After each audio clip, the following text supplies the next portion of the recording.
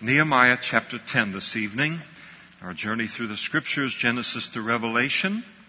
While we're turning there, if you are here with us tonight and you don't have a Bible, there are men coming up the aisles with Bibles right now. If you just wave and get their attention, they will get a Bible into your hands so that you can follow along with your own eyes. And if you don't own a Bible, then that Bible is yours. Just take it home and make a good friend of it.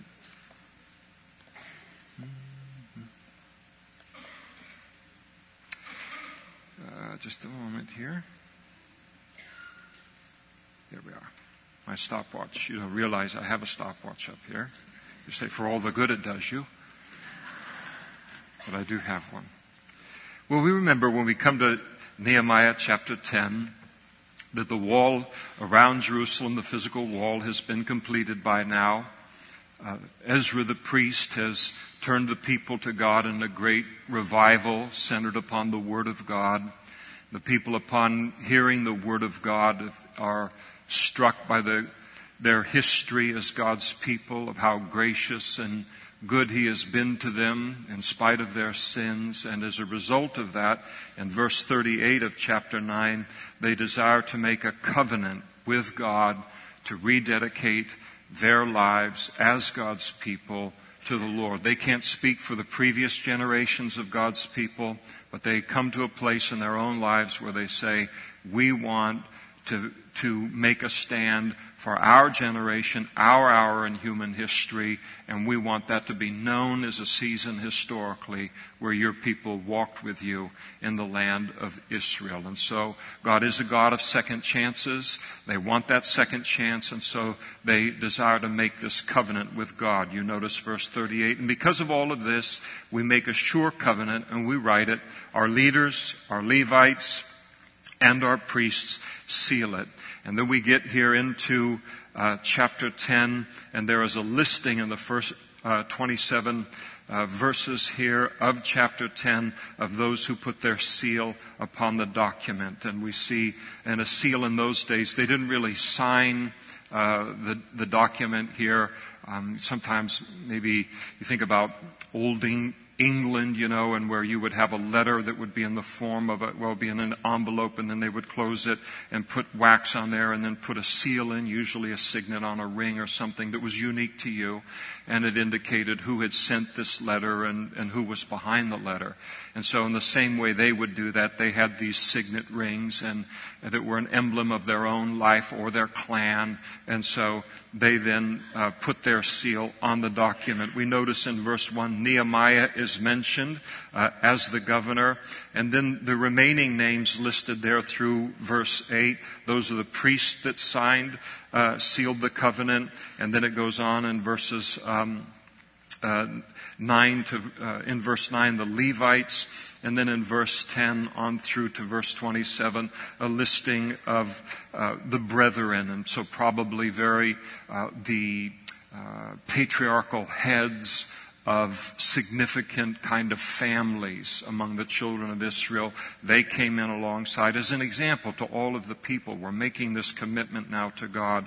And then we're told in verse 28, now the rest of the people, so all of the people that weren't leaders and all, they came, the priests, the Levites, the gatekeepers, the singers, the Nethinim, and all those who had separated themselves from the peoples of the lands to the law of God, their wives, their sons, their daughters, everyone who had knowledge and understanding. And so this is kind of the common people. This is the blue-collar group and their children. They look and they see their leaders making this commitment on their behalf to the Lord, but they don't want it just to be a mediator kind of relationship with God through some group of people. They want to express their own desire to commit their lives to the Lord, all the way down to their children that could understand what was being done.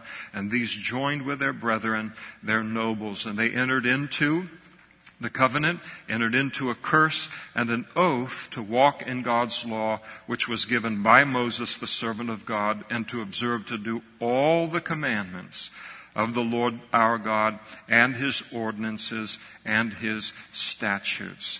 So when it talks about a curse here, basically what they're doing is they're all saying, well, we don't have a signet ring to add to that seal.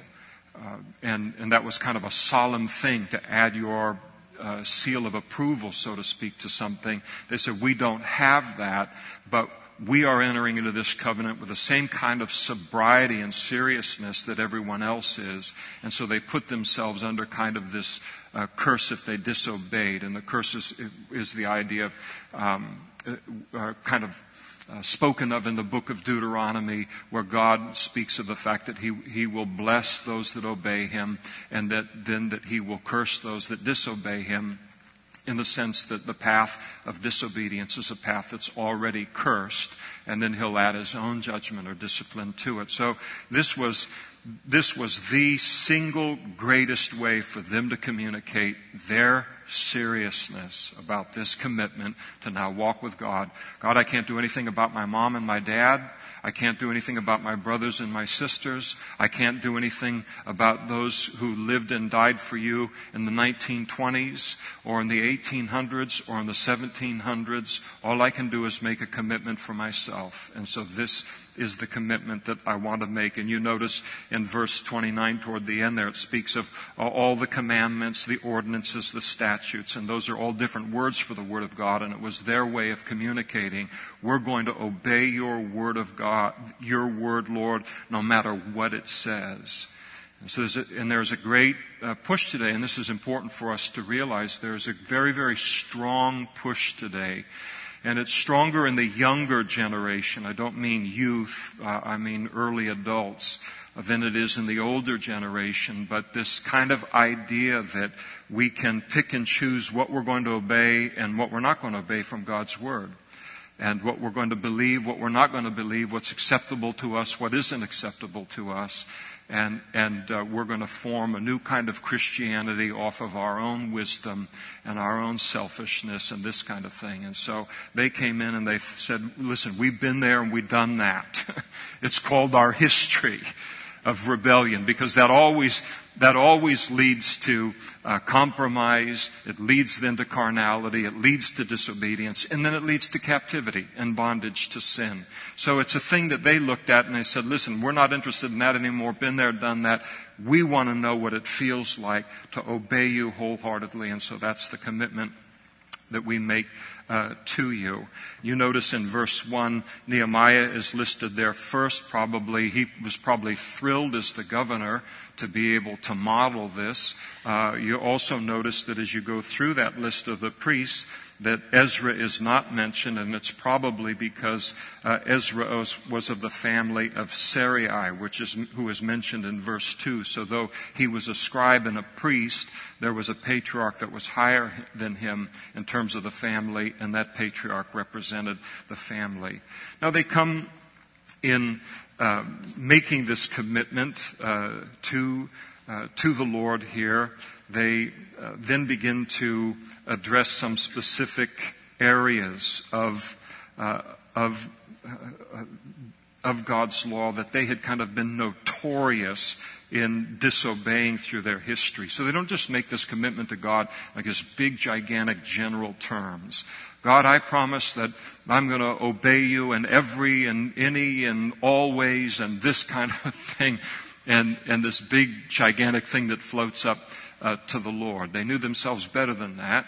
And so they then committed now specifically to obeying God in areas where they had historically been very disobedient and the most disobedient to the Lord. And so we're going to read this kind of list of things that they commit to do to the Lord. And it's not just some kind of random list of examples of what they're committing to the Lord. They recognize that from the law of Moses, these are the commandments that we have most regularly violated in the past.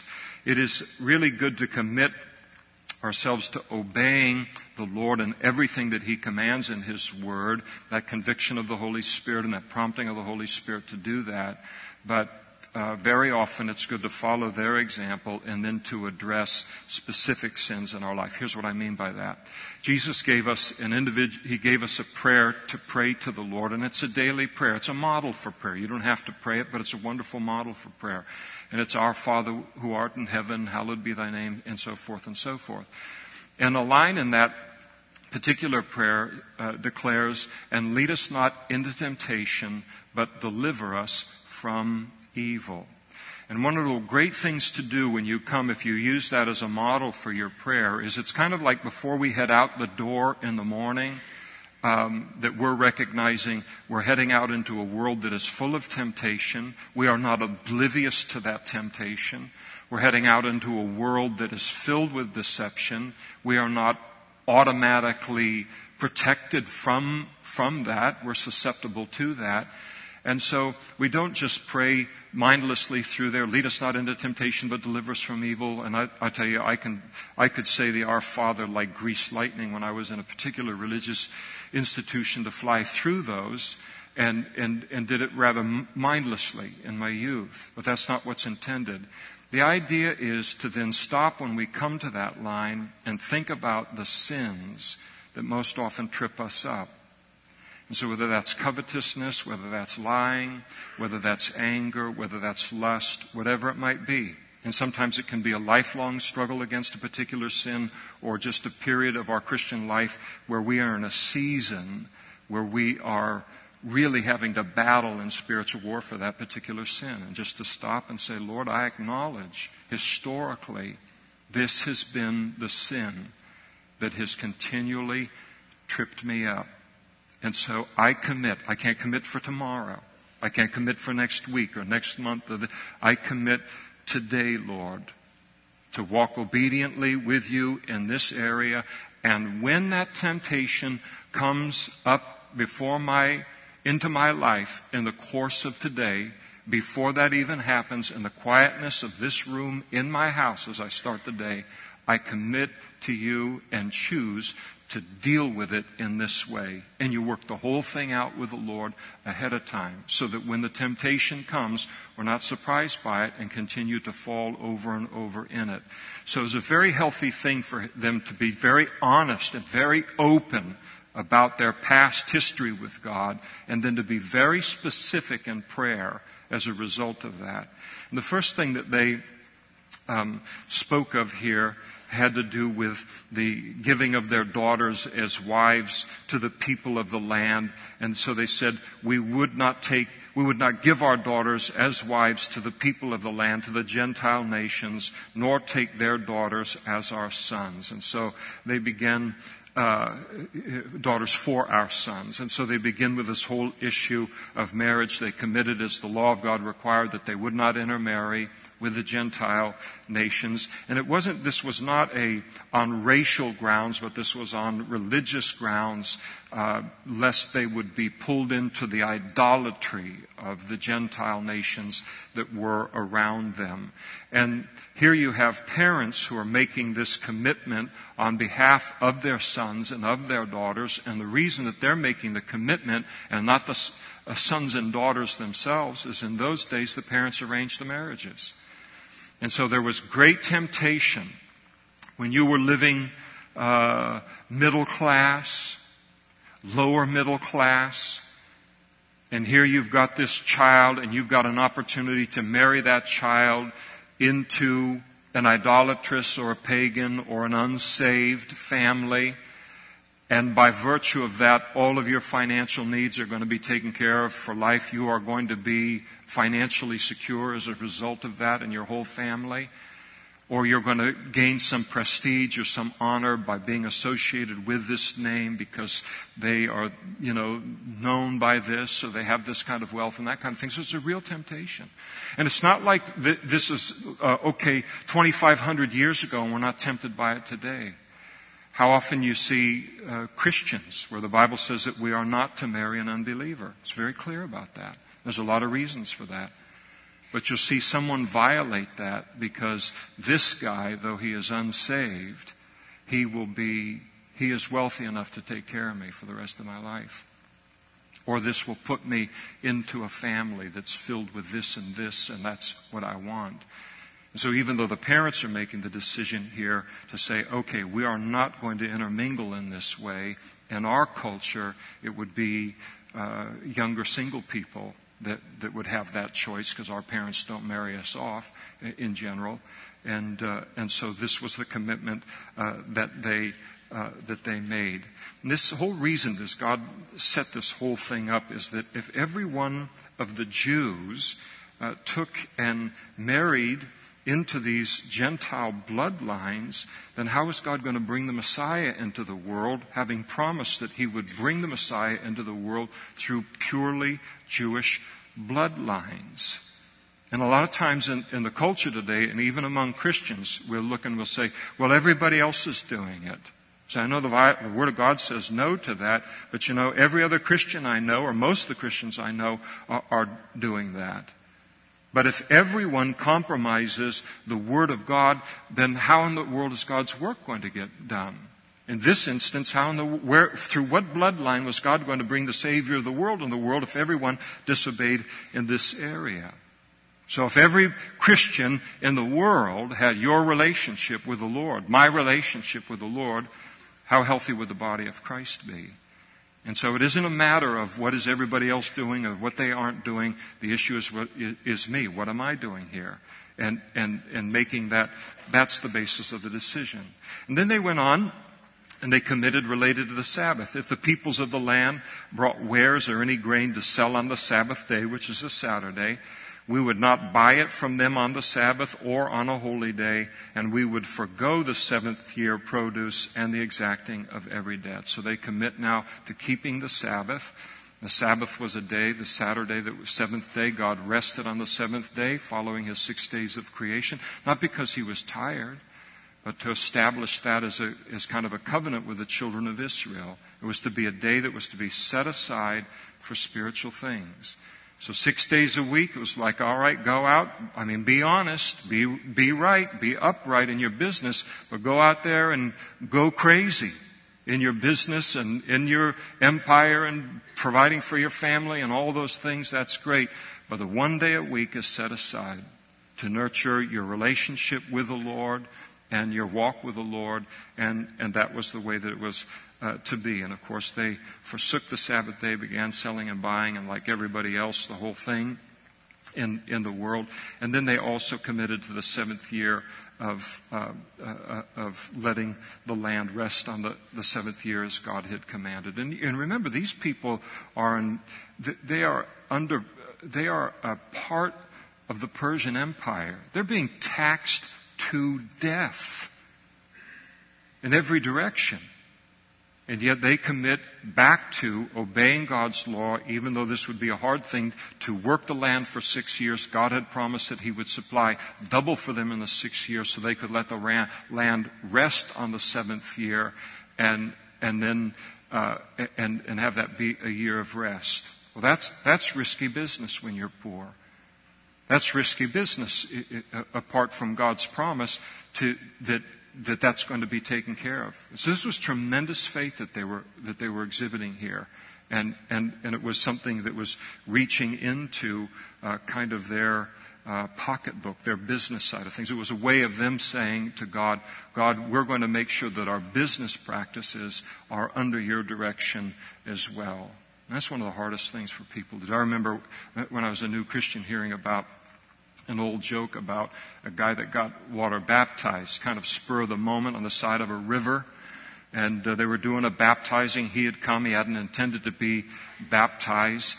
And so he goes up in his T-shirt. He takes his shoes off and he's in his jeans and everything. And he goes into the river and they dunk him and he comes up. And one of his friends noticed that he still had his wallet in his pocket.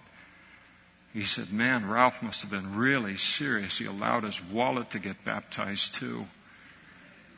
By the time you get people who are willing to obey God in the realm that affects us financially, then these are people who are being really serious about the things of the Lord.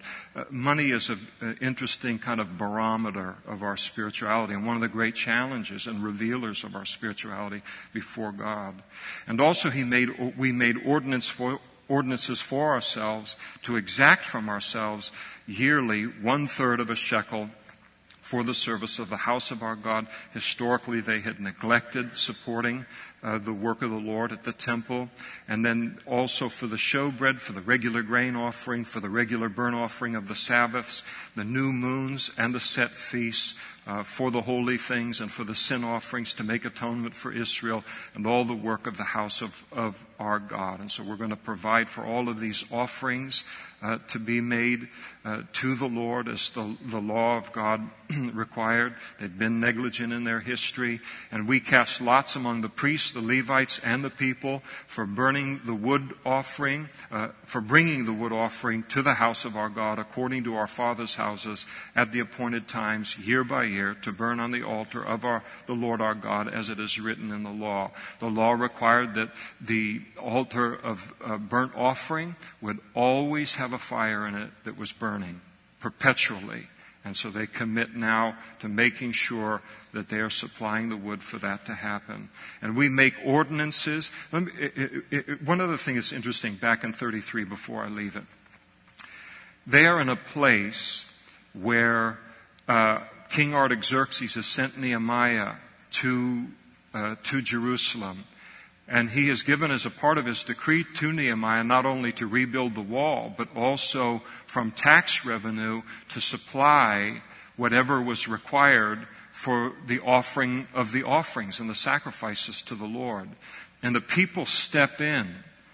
And they could have just gone, well, hey, wait, I mean, if the Persian Empire is picking up the dime, why in the world should we jump in and just keep quiet? I mean, there's more money for all of us here. But they look at that and they say, no, I mean, it's wonderful that King Artaxerxes, we've been given that kind of favor by God with him.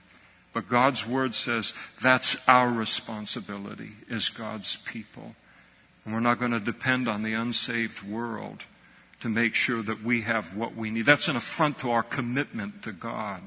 It's kind of like you go to Europe today and all these churches are empty and they're owned by the state, they're maintained by the state. It's an affront to the spiritual conditions in terms of Christianity in Europe.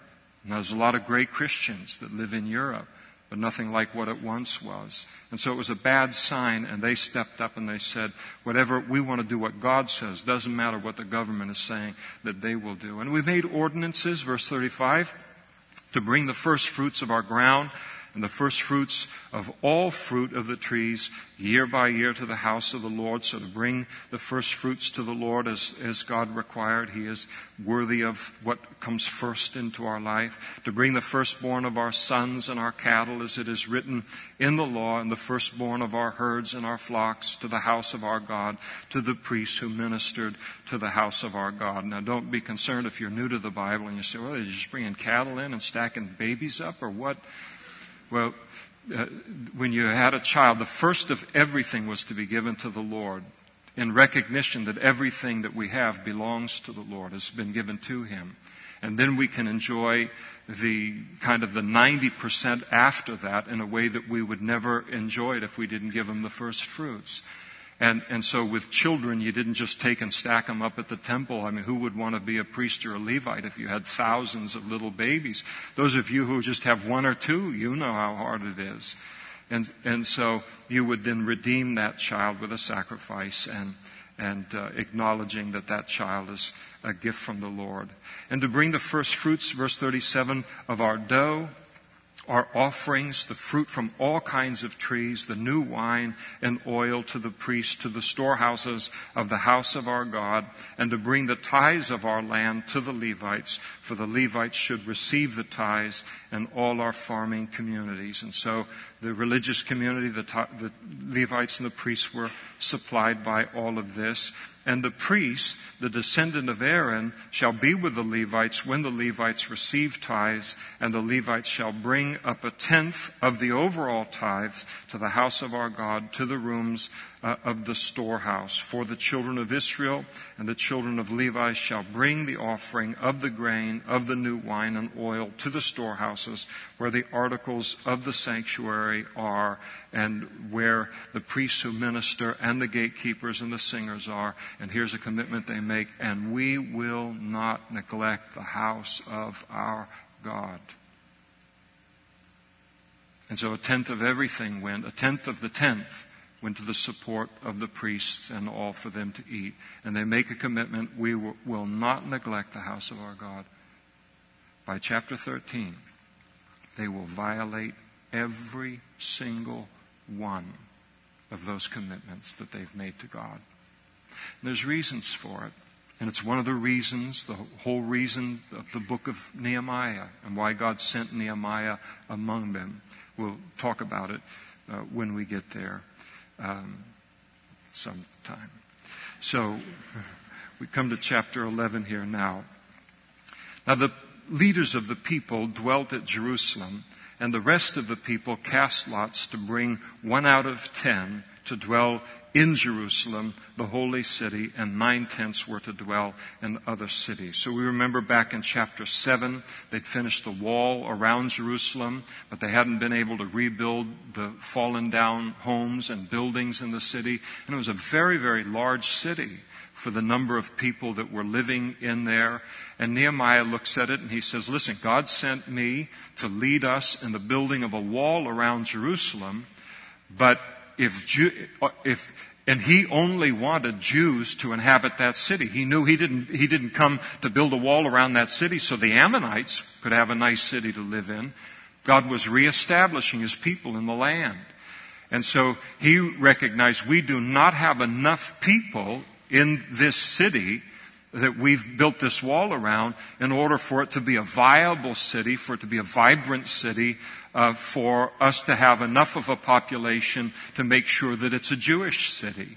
And so what in the world are they going to do? And so he comes up by the Spirit of God with what's been called the 10% solution on this. And so he looks at all of the different men who are of the children of Israel in the southern part of Israel. That's where they were congregated. And he said, all right, 1 out of 10 is going to, wherever you live in your surrounding villages and all of that, 1 out of 10 is going to relocate into this city so this can be established as a capital and a center for God's people. And so that was his solution to having this repopulating of the city for a strong Jewish Jerusalem. And how did they determine the 10? They did it by the casting of lots, we're told in verse 1. And so in those days, they had a means of casting lots, kind of drawing straws or whatever, we would call it the roll of a dice. Not really that, but that kind of a thing. And what they did is they trusted God to direct that, to identify now the men and their families that he wanted to be in the city. So we don't cast lots today as Christians because we have the Word of God to direct us and we have the Holy Spirit to direct us. But this was the means of, in the Old Testament, God had promised that he would honor that methodology until the coming of the Holy Spirit. And so that was his means of identifying who he wanted to occupy the city. And the people blessed all the men who willingly offered themselves to dwell at Jerusalem.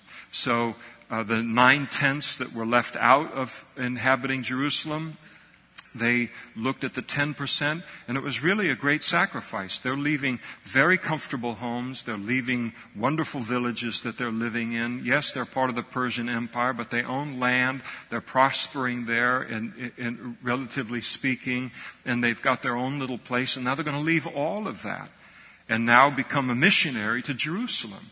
So it'd be kind of like, we look at it and we don't see such a big deal of it, but it'd be kind of like if God came to you and said, listen, I want you to leave everything you have, all of your roots here, everything that you own, for the advancement of the kingdom of God, I am moving you over here. And you leave all those relationships that you have, all those connections, the neighborhood, the whole deal, and you move over there. That's what he's asking them to do. So this is a really big commitment. And the 9 tenths recognize the commitment that it is, and so they bless them for willingly offering themselves to dwell at Jerusalem. Now, to give you some idea of how things can change in 2,500 years, if you offered free real estate in Jerusalem today, you would have a line form around the world. It's some of the priciest real estate in the entire world. And I understand why. So times have changed. So that would have been a good time here to buy real estate in Jerusalem.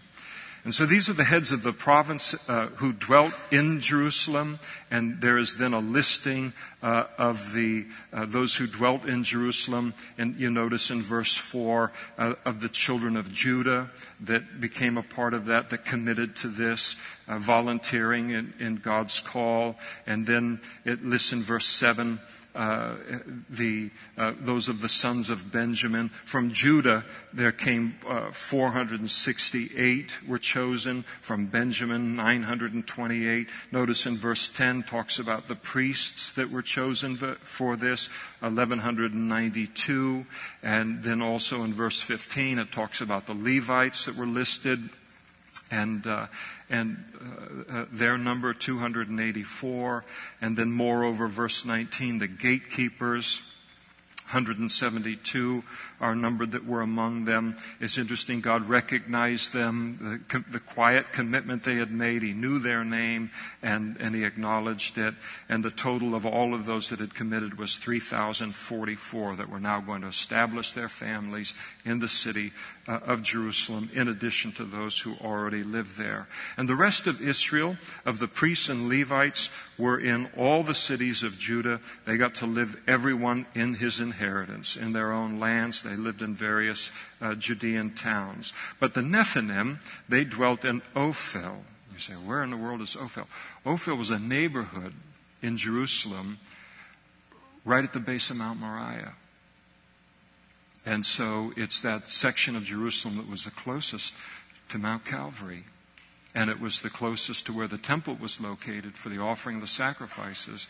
And so because they offered service, they were servants to the Levites in the work that was done there. It was a strategic place for them to be placed. And so Zihah and Gishpa were over the Nethinim, and also the overseer of the Levites at Jerusalem was Uzi, the son of Bani, the son of Hashabiah, the son of Mathaniah, the son of Micah, of the sons of Asaph, the singers in charge of the service of the house of God. For it was the king's command concerning them that a certain portion should be for singers, a quota each day. And so there were singers that were stationed there and supported because King David wanted there to be worship associated with the temple. And again, as we've said before, you couldn't go down and buy the DVD or put it on an iPod and put it on the sound system. Worship was either live or you didn't have it. So Pethaniah, the son of Meshezabel, of the children of Zerah, the son of Judah, he was the king's deputy in all manners concerning the people. So he was kind of the emissary between Nehemiah and King Artaxerxes. That's how they stayed in communication with one another. So Pethaniah was a kind of a servant to Nehemiah. Nehemiah was a servant, so to speak, to King Artaxerxes. That's how the communication worked. They would give the message to him. He would do the traveling back and forth. And as for the villages with their fields, some of the children of Judah dwelt in, and it lists some of the cities that the 9/10 of the Jewish population that were of the children of Judah that they settled in. You see down in verse 31 also a listing of the villages that those that belong to the children of tribe of Benjamin that they dwelt in. We look at that and we say, why Judah, Benjamin, Judah, Benjamin, Judah, Benjamin? What about Zebulun? What about Naphtali? What about Asher? When we're talking about Jerusalem, we remember that the two tribes that were given land, the two tribes that were given the most significant land in the south, which is where Jerusalem is in Israel, was the tribe of Judah and Benjamin. So they had long historical ties with that part of Israel. And some of the Judean divisions of the Levites were in Benjamin. So for some reason, some of the Levites that were in the Judean cities were put over into the cities of Benjamin, maybe to even the numbers out.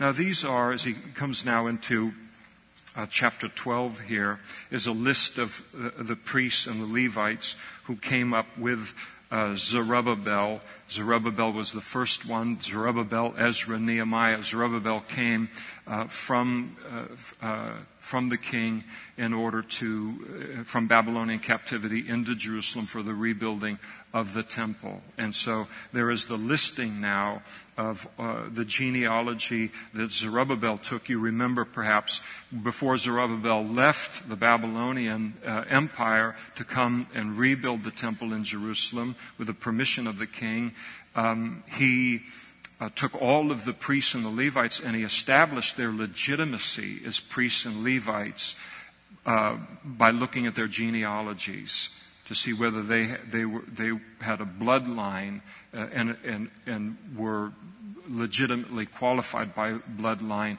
in order to be priests and Levites. So he was very kind of meticulous about this because God's Word is meticulous about it. And so he had established that thoroughly.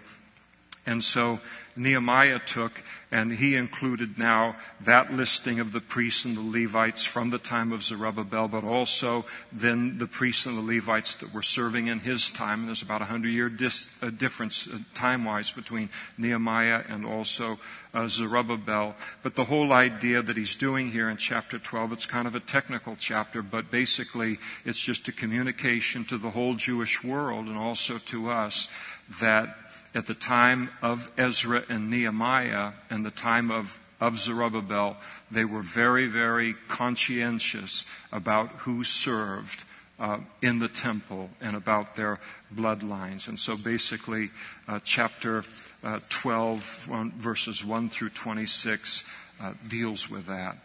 In verse 27, we then come to the section of the book that deals with the dedication of the wall. And now at the dedication of the wall of Jerusalem, they sought out the Levites in all their places to bring them to Jerusalem to celebrate the dedication with gladness, both with thanksgiving and singing, with cymbals and stringed instruments and harps. And so this is just going to be a shindig. It's just going to be a hullabaloo.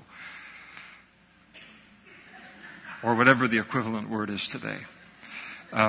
But now we look and we say, well, why did it take so much time? They had this wall built, had it built for a while. Why did they wait so long for it to be dedicated? They waited till the people dedicated themselves to the Lord. So you have a wall that's built, a physical wall that's built around Jerusalem, but it's no good if the people aren't dedicated. If they don't hear the word of God of Ezra, then commit themselves to God and be obedient to God and all those things. So a dedicated wall without a dedicated people, it means nothing. And so the relationship with God has to always be greater than the work, like Pastor Matt brought out last Sunday night. Always has to be that way.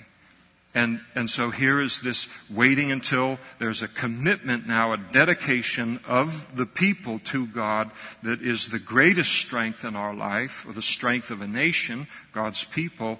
And then now it's time to dedicate the physical wall. And so it was just to be a great celebration. All of the Levites were brought out from all around the nation to come into the city to be a part of it. The sons of the singers, they gathered together from the countryside around Jerusalem, from the villages of these people in the house of Gilgal, and from the fields of Geba and Asmaveth. For the singers had built themselves villages all around, so they bring in the singers. And so you got the Levites, and then the Levites who were singers, they came in. So, well, I'd either have to be a Levite. I could not be a Levite singer.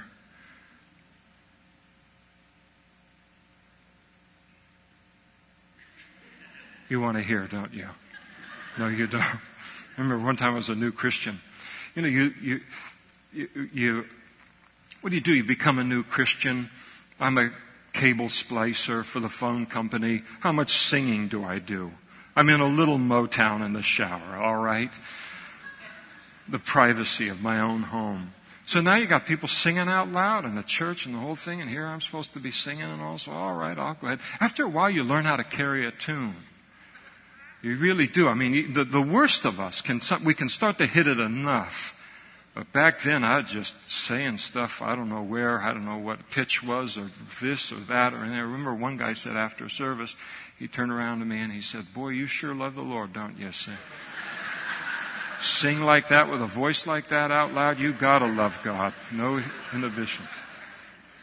So you keep singing. You'll pick it up. The Lord loves all of it. And so the priests and the Levites, they purified themselves. They purified the people, the gates, and the wall. So ceremonial purification happening. And so I brought the leaders of Judah up on the wall. All right? And appointed 2 large thanksgiving choirs. And one went to the right hand on the wall toward the refuse gate. And after them went Hoshaiah and half of the elders of Judah, and Azariah, Ezra, the scribe, is then mentioned as the next name, and then it lists the other names. And they go along sounding horns, and they're singing worship and praise and thanksgiving to the Lord. But I want you to notice at the end of verse 31 that he's going to have 2 choirs. They're going to begin at one point. Israel is kind of surrounded by this round wall. It's kind of square, but it's kind of round too. So they begin at one particular place, and one is going to march counterclockwise to the entrance of the temple, and the other is going to march clockwise to the temple. Then they're going to meet there and kind of bring the whole ceremony to an end. And so this first group of people, Ezra is a part of them. He's leading them. They're the group that kind of goes counterclockwise in all of it. Gigantic thanksgiving choir. And you notice that as they marched on the wall. You remember when Tobiah the Ammonite and Sanballat said, look at these feeble Jews building this wall. If they get done with it, a fox will go up on the top of it and it'll fall apart. And now they got 2 great choirs on the top of that wall. And they're going to celebrate God's faithfulness all the way around it, in spite of the mocking of their friends. And you remember when we saw that earlier in the book of Nehemiah, that device of the devil, the device of the enemy in our life. The mocking of our faith in God is only effective if we allow it to be effective. And it's only effective if we believe it above what the Word of God says.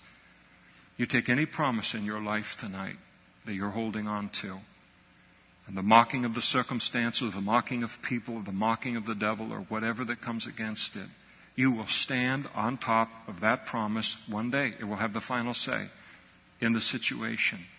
And so God so takes that lie that was cast against His Word, that He gives them a wall that 2 great choirs can walk on the top of. And if you go to Jerusalem today, it's interesting because they have uncovered sections of Nehemiah's wall, and we've talked about it before. It's just huge. I mean, it's from here to the end of the stage in terms of the top of it. Lots of people could walk on it. It's a magnificent thing. God is faithful to His promises. So you can imagine what an impressive sight this must have been to the enemies of the children of Israel. Not only are the walls built, but these 2 choirs are walking on the top of it. Go God, and too bad devil.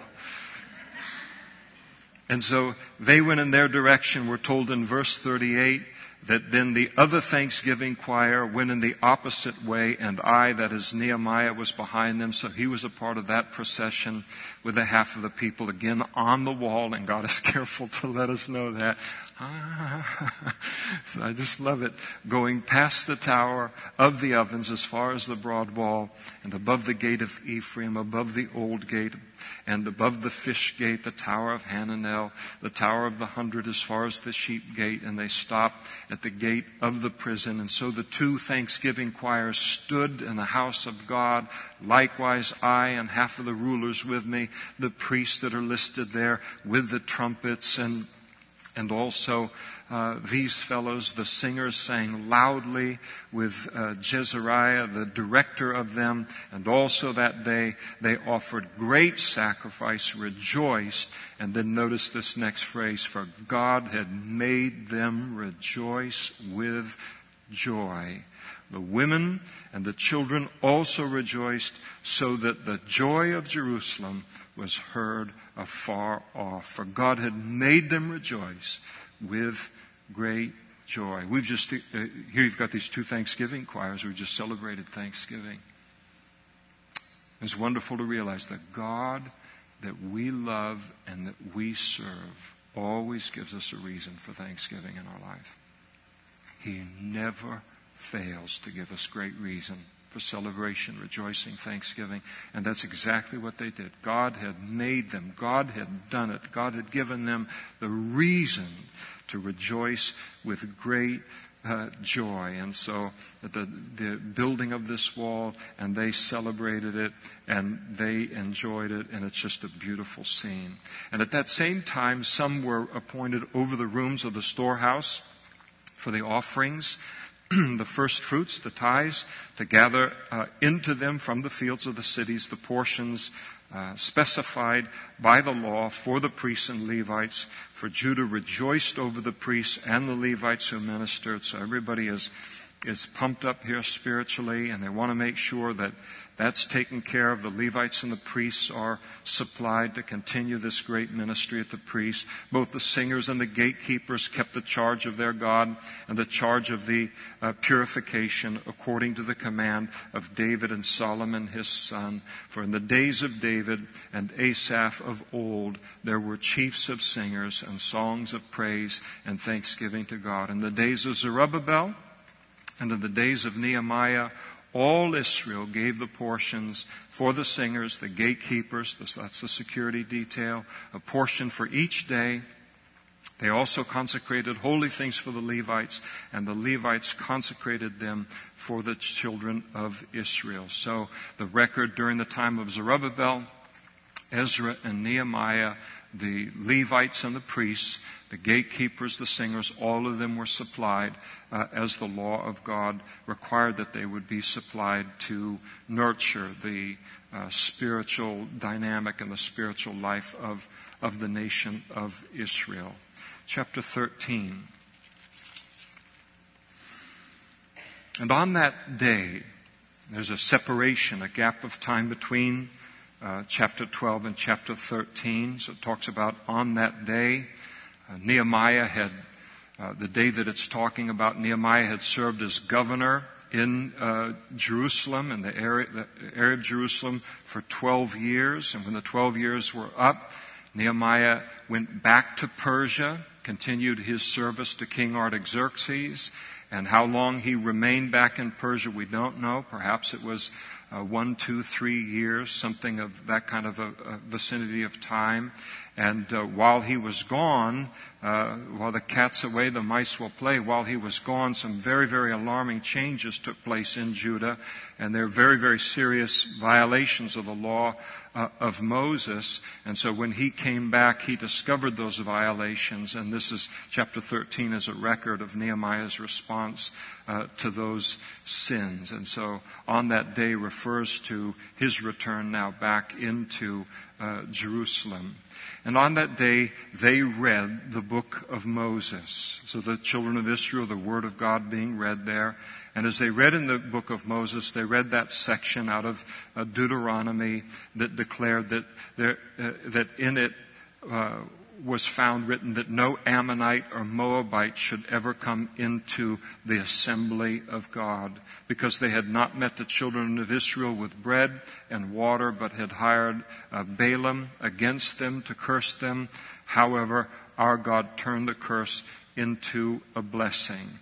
And so there was, they read that, all right, no Moabite, no Ammonite should ever come into the assembly of God. The reason was that both of those groups attempted to destroy the children of Israel during their journey from Egypt, their pilgrimage from Egypt to the Promised Land. It wasn't just like a little skirmish or a little fist fight or something like that. They tried to eradicate the Jewish people from the face of the earth, the people that God had chosen to bring the Savior of the world into the world. If they had been successful in what they wanted to do with the Jewish people, we wouldn't have a Savior in the world today. And we wouldn't be Christians and have the relationship with God that we have. So what they did was super serious business.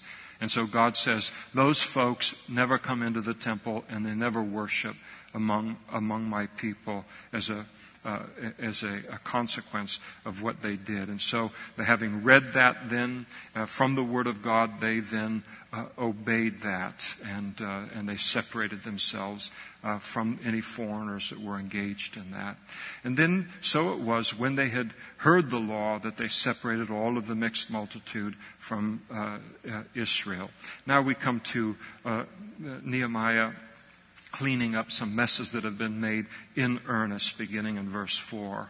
Now before this, Eliashib the priest, having authority over the storerooms of the house of our God, the temple, was allied with Tobiah. So here's the cast of characters. You've got Eliashib, who is the high priest. You've got Tobiah. Remember the characters, Sanballat and Tobiah, the Ammonite. Tobiah, the guy that had done everything that he could to keep the wall from being built around the city of Jerusalem, an enemy of the work of God. And these two families now were allied together in a marriage that had occurred in the family of the priest. And so, because there was this family relationship, the high priest prepared for Tobiah a large room associated with the temple, where previously they had stored the grain offerings, the frankincense, the articles, the tithes of grain, the new wine and oil, which were commanded to be given to the Levites and singers and gatekeepers, and the offerings of the priests. So here he is. He realizes, okay, Nehemiah is gone, and so I'm going to go ahead and do what I want to do here. He waits for Nehemiah to go on, prepares a living quarter for the enemy of the things of God right there at the temple. It's bad enough that a living quarter was provided for Tobiah in the area of the temple, but what makes it even worse is that a priest is the one who let him in. He took a room that had just completely holy purposes, and he gave it over just to an unholy purpose. He took holy ground and he just willingly made it unholy. It was a decision that he had made. And here you have the enemies of God, the enemies of God's work being accommodated in God's house. It's just an affront even to read it. And so it gets discovered in verse 6. But during this time, Nehemiah makes sure that we know that he was not in Jerusalem. For in the 32nd year of Artaxerxes, king of Babylon, I had returned to the king. And then after certain days, I obtained a leave from the king, and I came back to Jerusalem and discovered the evil that Eliashib had done for Tobiah in preparing a room for him in the very courts of the house of God. I mean, he's just in absolute shock that this has developed there in the very area of the temple. And the shock's recorded there in verse 8. And it grieved me bitterly. Oh boy. We're going to see in a moment how much it did. This is a righteous anger that he has. He is incensed at what someone who calls himself one of God's children has done here in accommodating this wicked man there. And so it grieved me bitterly, and therefore I threw out all the household goods of Tobiah out of the room. Just went flying out. Toaster, microwave, mattress, clothes. Just all there is you're standing in the alleyway and the stuff is just flying out of the room until all of it is out. You say, what happened? Nehemiah is back. Praise the Lord. And he just cleaned house. And he didn't just clean all of that stuff out of that house. He said, then I commanded them to fumigate the room, to clean it, ceremonially and otherwise. This has been made into an unholy place. Let's make it holy once again. And I brought back into that room the articles of the house of God with the grain offerings and with the frankincense. It reminds us certainly of Jesus and the cleansing of the temple, where he took and overturned the tables of the money changers and those that were doing the selling of the animals at an exorbitant price. And the Bible talking about the zeal of the Lord filling Jesus in doing that, and from the Psalms. And here's that same kind of zeal in Nehemiah. And I mean, he doesn't call for a committee meeting. He doesn't ask, what does anybody else think we ought to do in this thing? It's obvious. He goes in and he just takes care of it. So imagine the things of God, the holy things of God, being removed from these storerooms in order to accommodate this kind of an enemy of the things of God. Where's the discernment in the priesthood at that time? And so, of course, the application for our lives is very simple. The Bible says we are, what? Temple of the Holy Spirit. So we look at it and we say, all right. It's easy to pound on Eliashib, isn't it? But do I have a chamber given over? What's the old booklet that everybody ought to read? My Heart, God's Home. Is there a chamber in this temple that's given over to some Tobiah, to some darkness, to some sin, something that's unworthy of a life that's been bought by the blood of Christ? And it really speaks to us that what it reveals here is that there's an absence of the zeal of the Lord and the fear of God that marked Nehemiah here. That immediately upon seeing that, this has got to be dealt with right now. Sometimes we just fall asleep to this, fall asleep to it, get comfortable with it, and then months and years go on in that condition. And so this is a greater thing, the temple of the Holy Spirit, and a greater affront to give a room in our house, this temple, to the enemy. And I also, as he dealt with a second problem here, realized that the portions for the Levites hadn't been given to them. For each of the Levites and the singers who did the work had gone back to his field. So now we know why there was an empty chamber to bring Tobiah into. It's because the rulers were no longer requiring of the people, and the people were no longer doing it, though they had promised just a few years earlier that we will not neglect the house of God. They stopped bringing in the first fruits of what God was blessing them with in order to support the priests and the Levites. And so the priests and the Levites, they got to eat. So they go back out in the fields and they start to tend their flocks and tend their crops in order to keep food on the table. And then pretty soon, because of selfishness and covetousness and all, the work of the Lord is being neglected. Covetousness and selfishness in the heart of God's people. And so when he realized that this had happened, his response, so I contended with the rulers. He got in their face. And he said, why is the house of God forsaken? And I gathered them together and I set them in their place. And then all Judah then brought, praise the Lord for their obedience once they had been rebuked. They brought the tithe of the grain and the new wine and oil into the storehouse. And then to make sure it wouldn't happen again, Nehemiah said, I appointed his treasurers over the storehouse, Shelemiah, the priest, Zadok the scribe, and of the Levites, Pedaiah, and next to him was Hanan, the son of Zakkur, the son of Mattaniah, for they were considered faithful, and their task was to distribute to their brethren. Fired everybody that was responsible for it ahead of time. Said, I'm going to bring in faithful men who will obey the word of God related to this. And then he said, remember me, O my God, concerning this, and do not wipe out my good deeds that I have done for the house of my God and for its services.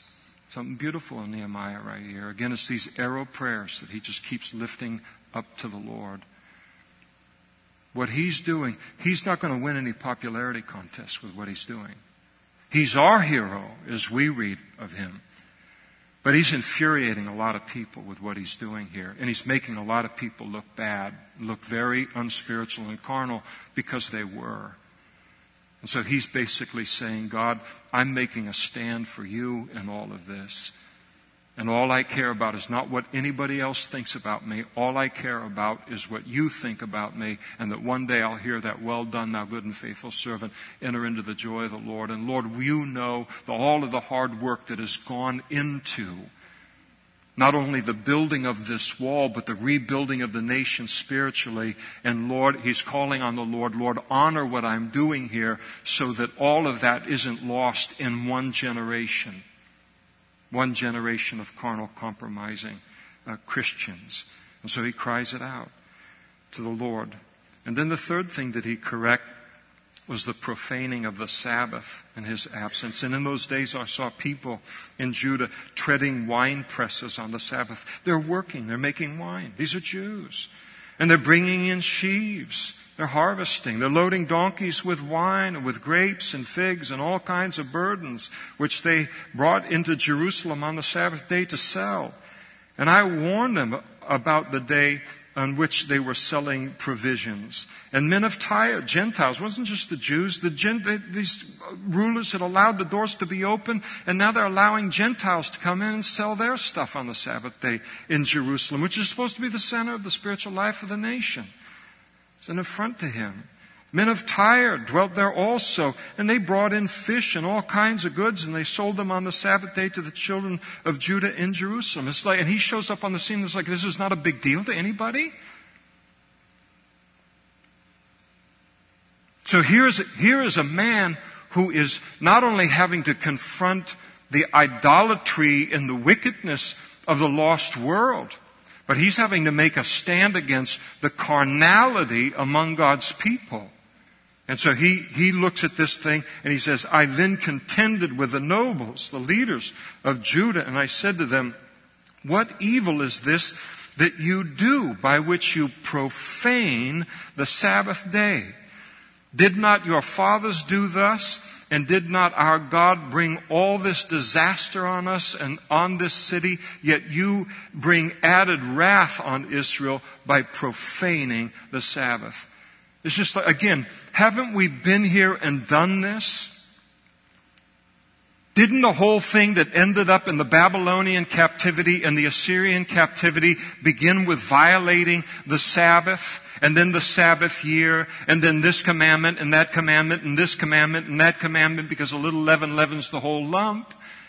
Isn't that how it all began before? And now you're letting this whole cycle begin once again to be played out? Then you read about the hundreds of thousands of Jewish people that died in those battles, that went into captivity, and you're going to be at the helm of this nation and let that whole thing start all over again. And he's speaking some spiritual sense into to them. And I like it talks about the fact that they were profaning the Sabbath. We talk about something being profane today as being extraordinary evil. He's so profane. That's not the Old Testament meaning of it. It means to make common. The Old Testament, there was holy at the temple, and you walk one step out of that temple, and now you've got the common, the profane, the world. And so for something to become profane, in the Old Testament thinking was for it to become like everything else in the world. And he's saying, you have allowed the Sabbath day to become like every other day in the week. And he rebuked them for it. And so it was at the gates of Jerusalem as it began to get dark before the Sabbath, that I commanded the gates to be shut. And I charged that they must not be opened until after the Sabbath. And I posted some of my servants. The other guys, they're fired. I put some of my servants at the gates so no burdens would be brought in on the Sabbath day. Now the merchants and the sellers, they didn't take any of this seriously. They were merchants and sellers of all kinds of wares. They lodged outside of Jerusalem once or twice, a couple of different Sabbaths. And then he warned them and he said to them, why do you spend the night around the wall? If you do so again, I will lay my hands on you. I'll come down there and throttle you or have you arrested.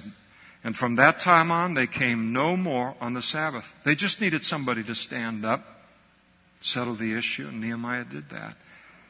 And so I commanded the Levites that they should cleanse themselves and that they should go and guard the gates to sanctify the Sabbath day. And again, remember me, O my God, concerning this, and spare me according to the greatness of your mercy. Again, he is making enemies. not just of the world, but God's people. He says, God, I'm doing this stuff because this is what your word tells me to do, but I've got to be candid with you. It looks like you and me right now on this. And he recognized that this is a big deal. We have to, as Christians, we have to make very, very hard stands. Stands that are misunderstood, not just by people who don't know the Lord, but by people who claim to know the Lord. And it's not a fun place to be in. Your only company, the only person that understands in the middle of all of it is God. And Nehemiah got that. So he keeps praying to the Lord. And then the next thing he rebuked was unbiblical marriages. Again, they're violating everything they had committed to just a few years earlier. And he said, in those days I saw Jews who had married women of Ashdod, Ammon, and Moab. And this is talking about men marrying women of Ashdod, Ammon, and Moab.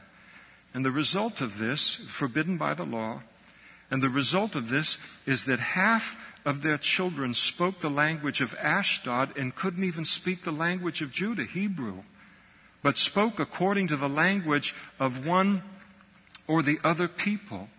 So this is the way that it works. What Malachi talked about, one of the purposes of marriage is to raise up godly offspring. And the best odds that you have of developing godly offspring is for godly parents. Two people that know the Lord. But if you have, and it's one of the reasons we're not to marry a non-Christian. So then you're on the same page in raising the children. And here they are, and after a while these kids can only speak the foreign language of their mother and they can't speak the language of the Jews. How are you going to take them to the temple? How are you going to teach them about God? How are they going to come to know God? How are they going to be able to worship God without knowing the language in which all of that occurs? And yet that's what they did. And that's the tendency. It's always when you have this kind of a mixed kind of marriage like this, where you've got a believer and an unbeliever, it's always easier to descend down. And the kids will have the natural tendency to follow the sinful practices of the unsaved partner. Now, if you're in that place tonight, you say, and a lot of times we can't help it as Christians because we both got married and we were both pagans. I got saved. He's not saved yet. She's not saved yet. And so what do? Well, you live your life in that circumstance and you pray. God will honor that. He understands the circumstance. And even if you've been disobedient to God in who you married, now what you do, all isn't lost. You pray. But there is that sober recognition that it's a lot easier to pull someone down than to pull them up. And then to marry like this puts our children then in that place. And our children mean the most to us in life, next to the Lord Himself and our spouses. So it's a very, very bad situation to put children in, because this is inevitably what happens. They trend toward the sin and the carnality. And so this is what Nehemiah did. He said, I contended with them and I cursed them. Doesn't mean that he swore, used profanity. It means he called God's curses down on them for disobeying the word of God. And then he struck some of them and he pulled out their hair. Wow. Can we do that? No, we can't do that. So don't circle that in your Bible. Say, oh, this is very, very cool. I feel like doing this on a regular basis. Now, you remember earlier when Ezra hit the same kind of situation, he pulled out his own hair and his own beard. Nehemiah is a different kind of breed of cat here. He comes in, he says, I didn't sin. So he struck them and he pulled out their hair. Sign of grieving. He said, I'll grieve for you. And then he made them swear by God, saying, you shall not give your daughters as wives to their sons, nor take their daughters for your sons or yourselves. And so he made them make this commitment and a vow to God, probably under the threat of being disfellowshipped among the Jewish community. And then he told them the seriousness of it. Did not Solomon, king of Israel, sin by these things? You're doing the same thing Solomon did. And yet among many nations there was no king like him. I mean, a spiritual man, spiritual background, all those things. He was undone by doing this thing, who was beloved of his God. And God made him a king over all of Israel. Nevertheless, pagan women caused even him to sin. You think that sin's going to have a different end in your life than it had in Solomon or somebody else's? Learn from the book. And should we then hear of your doing of all this great evil, transgressing against our God by marrying pagan women? And then he cleans up the priesthood finally.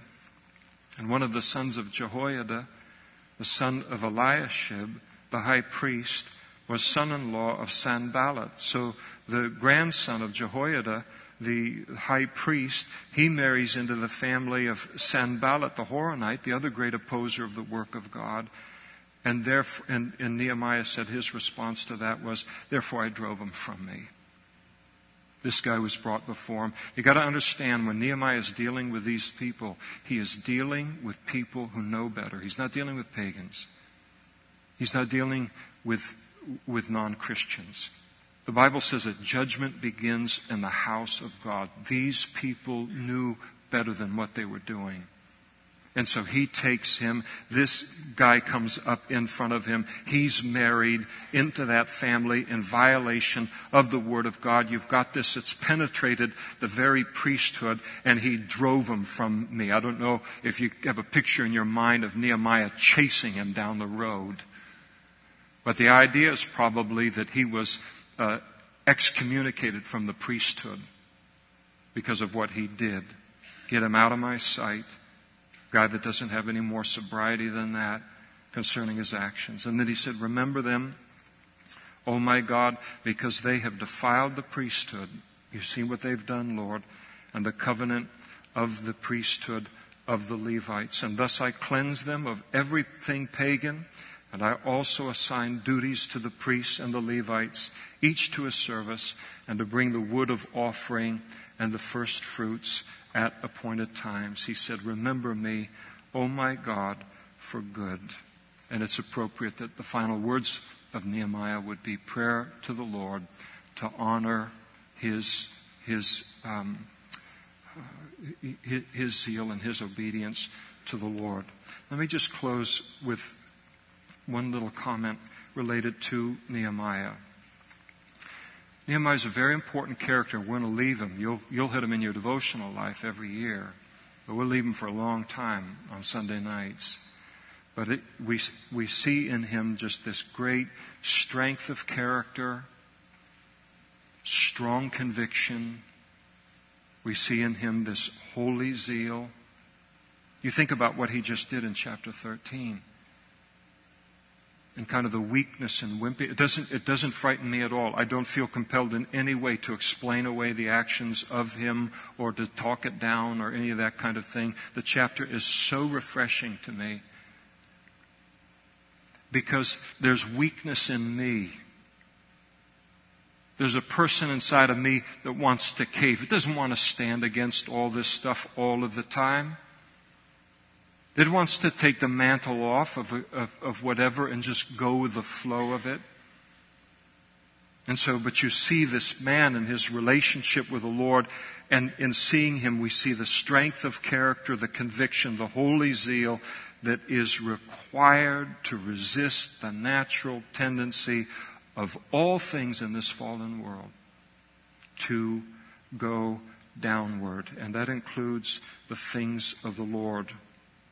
And it really, really requires a leader, whether that's in a home or in a workplace or wherever it is, God, that has put us. All of us are leaders in the body of Christ. We are not the tail, we are the head. We're to lead, the Bible says, in this world.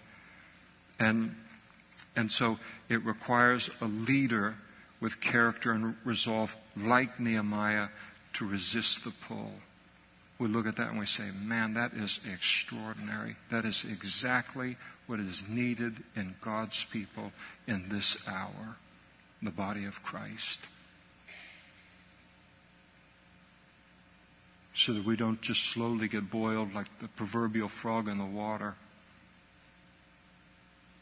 And then we cease to make stands, not only related to sin in the world, but related to sin the body of Christ, and in the hardest place of all, in our families, among friendships, call themselves Christians.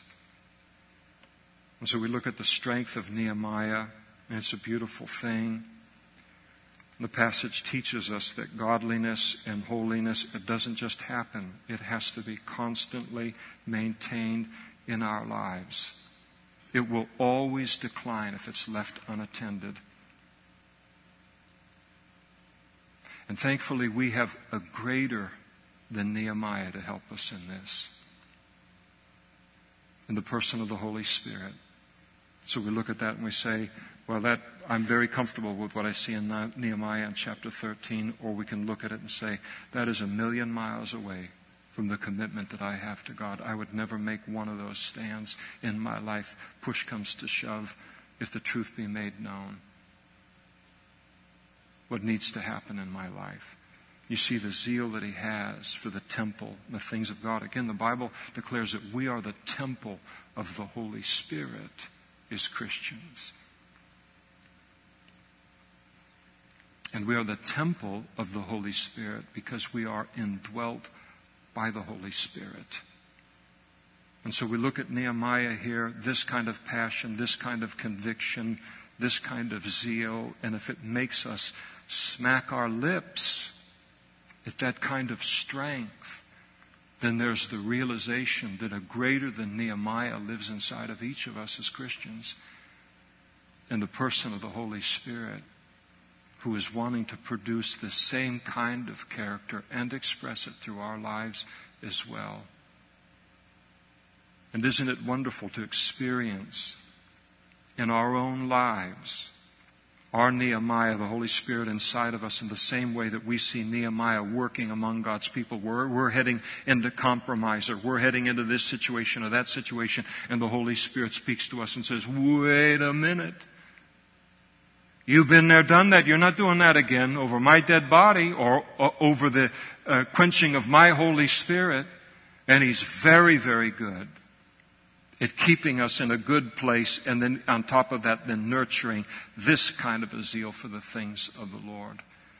And so this isn't something that's just like a foreign deal that we just look at longingly. God, the Holy Spirit, does and will produce that within our lives.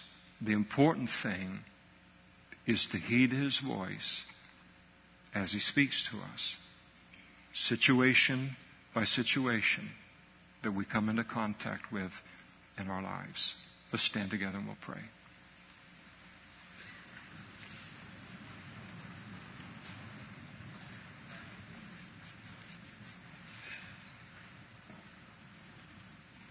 Thank you, Lord, for this book.